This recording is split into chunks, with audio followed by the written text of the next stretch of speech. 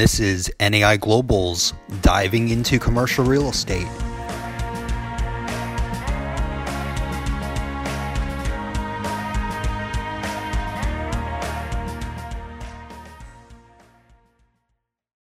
Today's podcast is brought to you by RealMassive, commercial real estate's real-time data provider and marketplace. NAI Global professionals now have free, yes, that's right, free access to RealMassive DataQ, a property data platform with comprehensive data on 30 million U.S. commercial properties. Search for sale comps, identify on and off market deals, analyze market trends with data that is updated in real time. Analyze up to 250 data points per property and export data to Excel. Access DataQ for free for the rest of 2020. To learn more, sign up for your free account. Visit go.realmassive.com/NAI. Again, that's go.realmassive.com/NAI. Welcome, everybody, to Diving into Commercial Real Estate, NAI Global's podcast, the June 2020 edition. I'm Cliff Moskowitz, Executive Vice President of NAI Global, and we have one of our favorite guests with us today, Andy Farbman.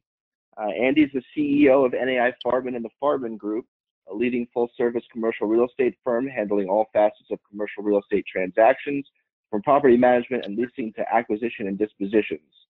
Andy's firm manages more than 25 million square feet of office, retail, and industrial space throughout the Midwest. He's been responsible for purchasing, repositioning, and developing over $1 billion in commercial real estate. And he is a Michigan Wolverine, but we're not all perfect, so we won't hold that against him today. Welcome, Andy. Thanks for joining us. Well, Cliff, it's good to be here, and we can't all be Wolverines, so I understand, but it is always great to be one. Except during football season, but we'll talk about that another day. So the focus of today's podcast is we just wanted to, given your intricate knowledge of real estate from all these different aspects, running a brokerage firm and also being a pretty significant private owner of real estate yourself, just wanted to get a pulse on what you see going on the ground and kind of what things look like going forward from where you're sitting. So perhaps we should start with the lifeline of real estate, which is, of course, the income and the tenants paying rent. And would love to hear throughout your portfolio how you're doing in terms of rent collection, if you're doing any lease workouts or modifications, what the process is for that, and just kind of where you stand on that. There's definitely some haves and have-nots, and there has been a lot of attention drawn to the retail space, and the retail space has definitely been the most challenging aspect of our portfolio to collect rent. Here at NAI Farbman, we collect about $10 million in rent a month, and we are averaging over $8 million, but less than $9 million, and it definitely favors the office and industrial sectors are definitely responding better, the tenants, to paying rent. The commercial side or the retail side has been difficult at a lot of properties, specifically national chains and some mom and pop restaurants have had a very, very difficult time adapting to this temporary shutdown and some of the new rules and regulations that is heavily impairing the retail tenants. But there is pain across the board, and there is interconnectivity of tenants. There are tenants that are medical related, medical staffing related, that are having a difficult time making rent, and there are also travel agents and companies that are associated with the travel industry that are having a difficult time. So I would say that rent collections in general, we would say, has been better than we had anticipated when we were sitting there looking in April or May. The only person I really answer to is to my father, and my dad in his late age. He always says to me, "Did we collect the damn rent?" And so it's a very difficult answer when you have tenants that are not paying rent. So we're probably all a little more aware of our tenant base and our individual tenants and what they do for a living, and are watching it at a closer level. I can tell you that April was the best month of the bunch. May was probably the worst of the bunch, and we think June is a little better than May. And we also can tell you that we felt the PPP stimulus dollars that were being put to work into the small businesses. You could feel it. You could feel tenants getting funded and paying rent, because rent was one of the approved expenses that is going to be forgiven through the SBA program. So I don't think it's certainly not doomsday in office or industrial, and we don't do multifamily, but we hear that is also collecting pretty well, and it is obviously very tricky as it relates to the retail piece. Well, that's great. That's actually better than I would think. It sounds like 80+% being collected. That's actually a pretty strong number, just given what's been going on the last few months. So that's really good to hear. And you had mentioned office, and I know you're concentrated in Detroit, but also outside around the Midwest, some urban, some suburban. There's been some talk of possibly a big bump in suburban office. Is that something you guys are looking at, or where do you see opportunities coming through as we get into the future of real estate? So when I started buying office buildings in the late 90s, the most important question on our tenant interview when we were buying properties was the question of asking the tenant where the CEO lives and where the CEO plays golf. And if the answer was farther than 10 miles, you would figure that there would be a reason why the CEO would conveniently come up with an excuse at why this location no longer worked for them, because they wanted to be closer to home. When you fast forward it to 2019 and 2020, it was a complete opposite of that trend, and that the employer was traveling much farther than the employee, and that really was because we were in full employment, and employers were looking to fill jobs with wanted talent, intellectual talent that seemed to be in city centers. So I think a lot of this is going to come down to what the CEO and the other C-suite folks decide they want on the other side. So, and I think that that this could be an excuse, and I don't use that word lightly. It could be a reason to push some of these companies that were traveling into city centers to move back to suburbs closer to the C-suites, so that the C-suites are have a shorter commute time.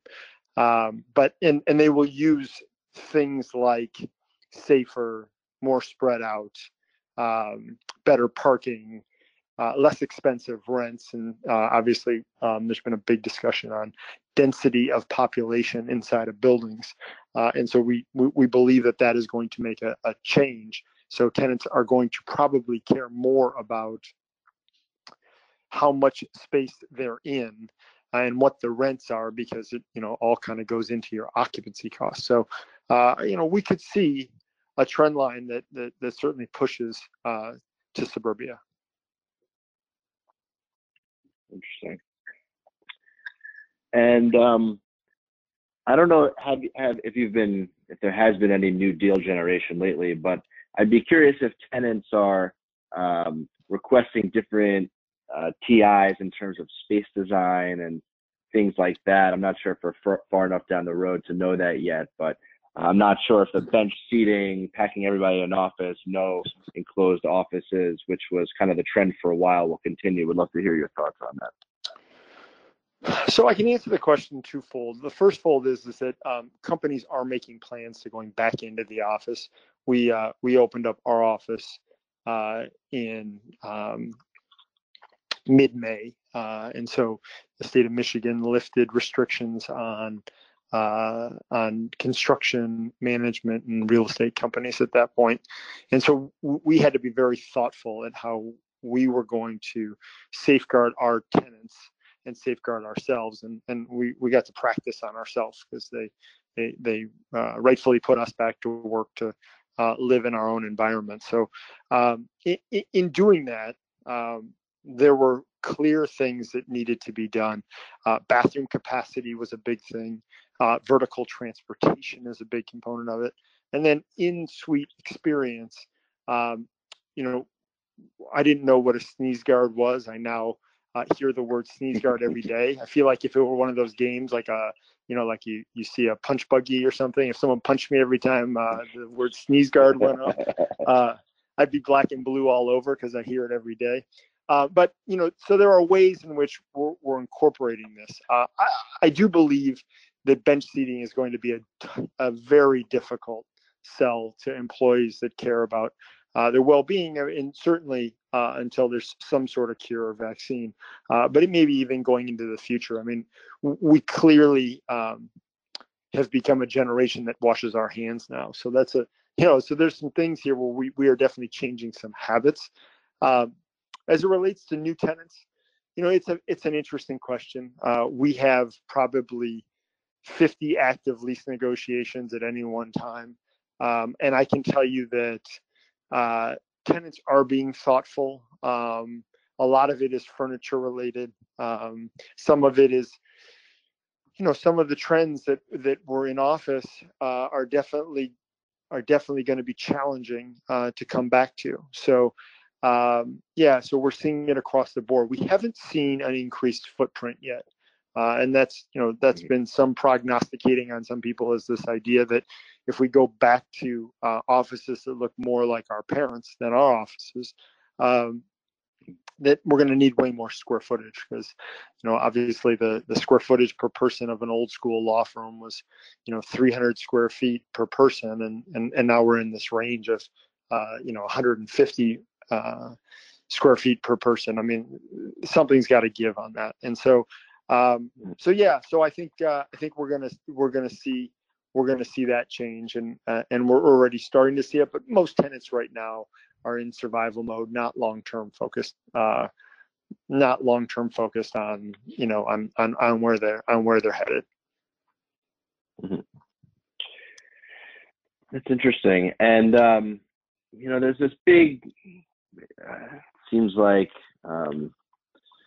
everyone thinks that because people are showing they can work virtually, or maybe not travel and have Zoom meetings, that that's going to be the future.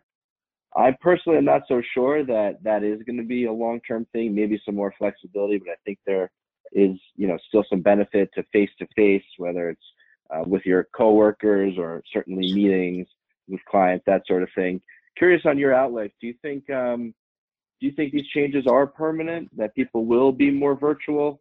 Or do you think it will kind of go back to the way it was once, something changes, whether it's a virus or a treatment or something else? Well, it's an interesting question, and obviously there's going to be some change. The work from home concept and the idea of work from anywhere concept, from an employer perspective, is an interesting one, right? Which is, before you had to figure out an office that was close proximity to a workforce that you could, handle growth of your company, creation of your company. And this idea that, if you don't have a physical presence or a physical office that you could hire anywhere across the country or across the world to fill a skill set, that's very appealing for corporations. The reality is, though, that while it sounds appealing, it's appealing when you're filling jobs, not when you're keeping jobs and keeping employee and keeping loyalty and creating company culture. All these things that I think became very apparent in the newest of offices. So I don't think that it will be as dramatic. One thing that we've been seeing is some of the cloud-based companies pushing this agenda.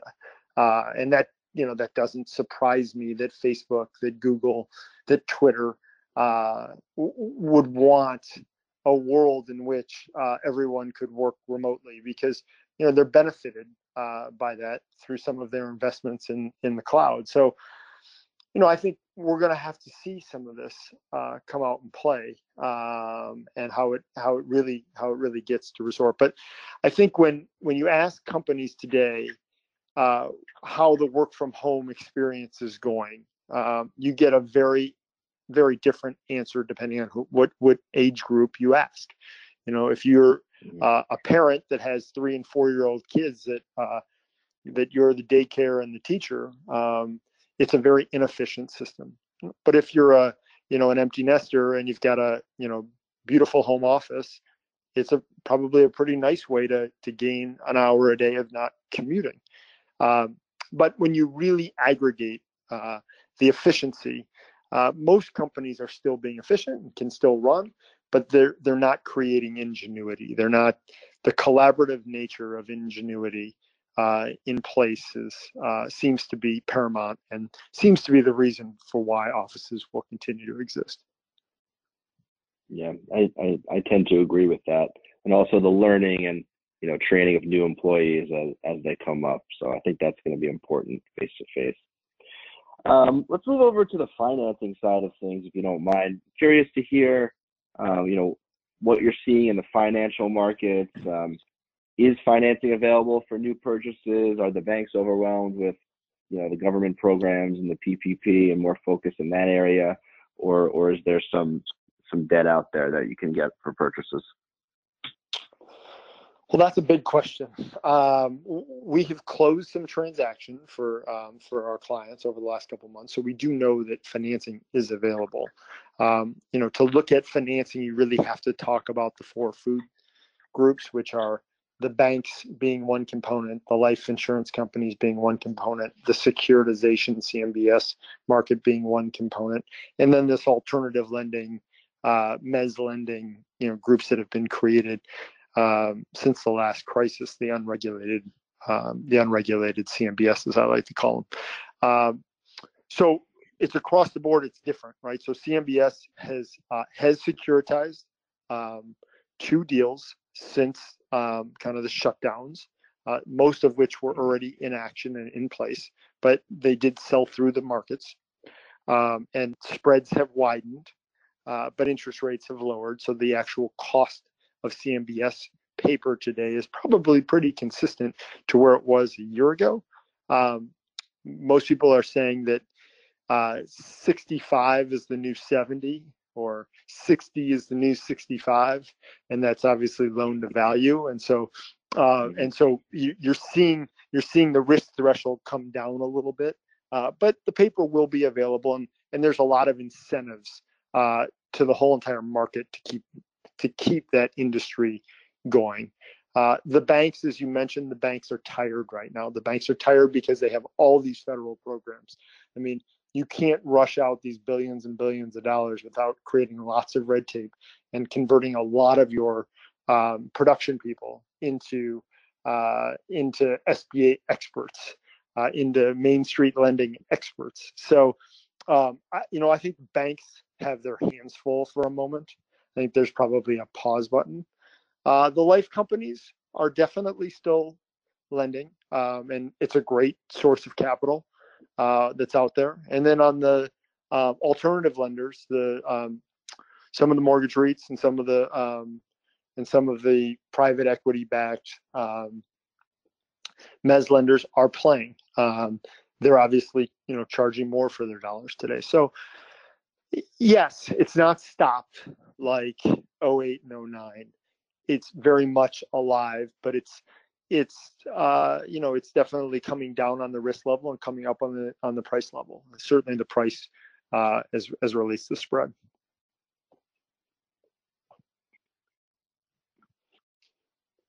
In terms of underwriting properties, as you're looking at opportunities out there, I was just talking to an appraiser buddy of mine, and he was saying how they're planning to be very busy, but it's very challenging right now to do an appraisal of a property, just because transactions that occurred maybe 3 months ago are not representative of what the market is now. And so comps, cap rates, all that's, very difficult. So I'm sure, as always, you have a number of transactions you're looking at on your desk right now. What kinds of things are you looking for in terms of underwriting those deals? Are you looking more at just straight cash flow, or how are you looking at those deals now? It's an interesting question. Let's back up a sec. Let's focus on appraisal. So if you go to get an appraisal today, the appraiser appraises as though it were 3 months ago, and then they put on an arbitrary COVID penalty. So they're saying, hey, this is where the property would have appraised 3 months ago, and here's the percentage we think things have fallen just because the public markets have fallen and there just hasn't been enough transactions, and that's out there. And obviously the REIT market, while the stock market has done quite well this year compared to the feeling of Main Street, the REIT markets have fallen dramatically.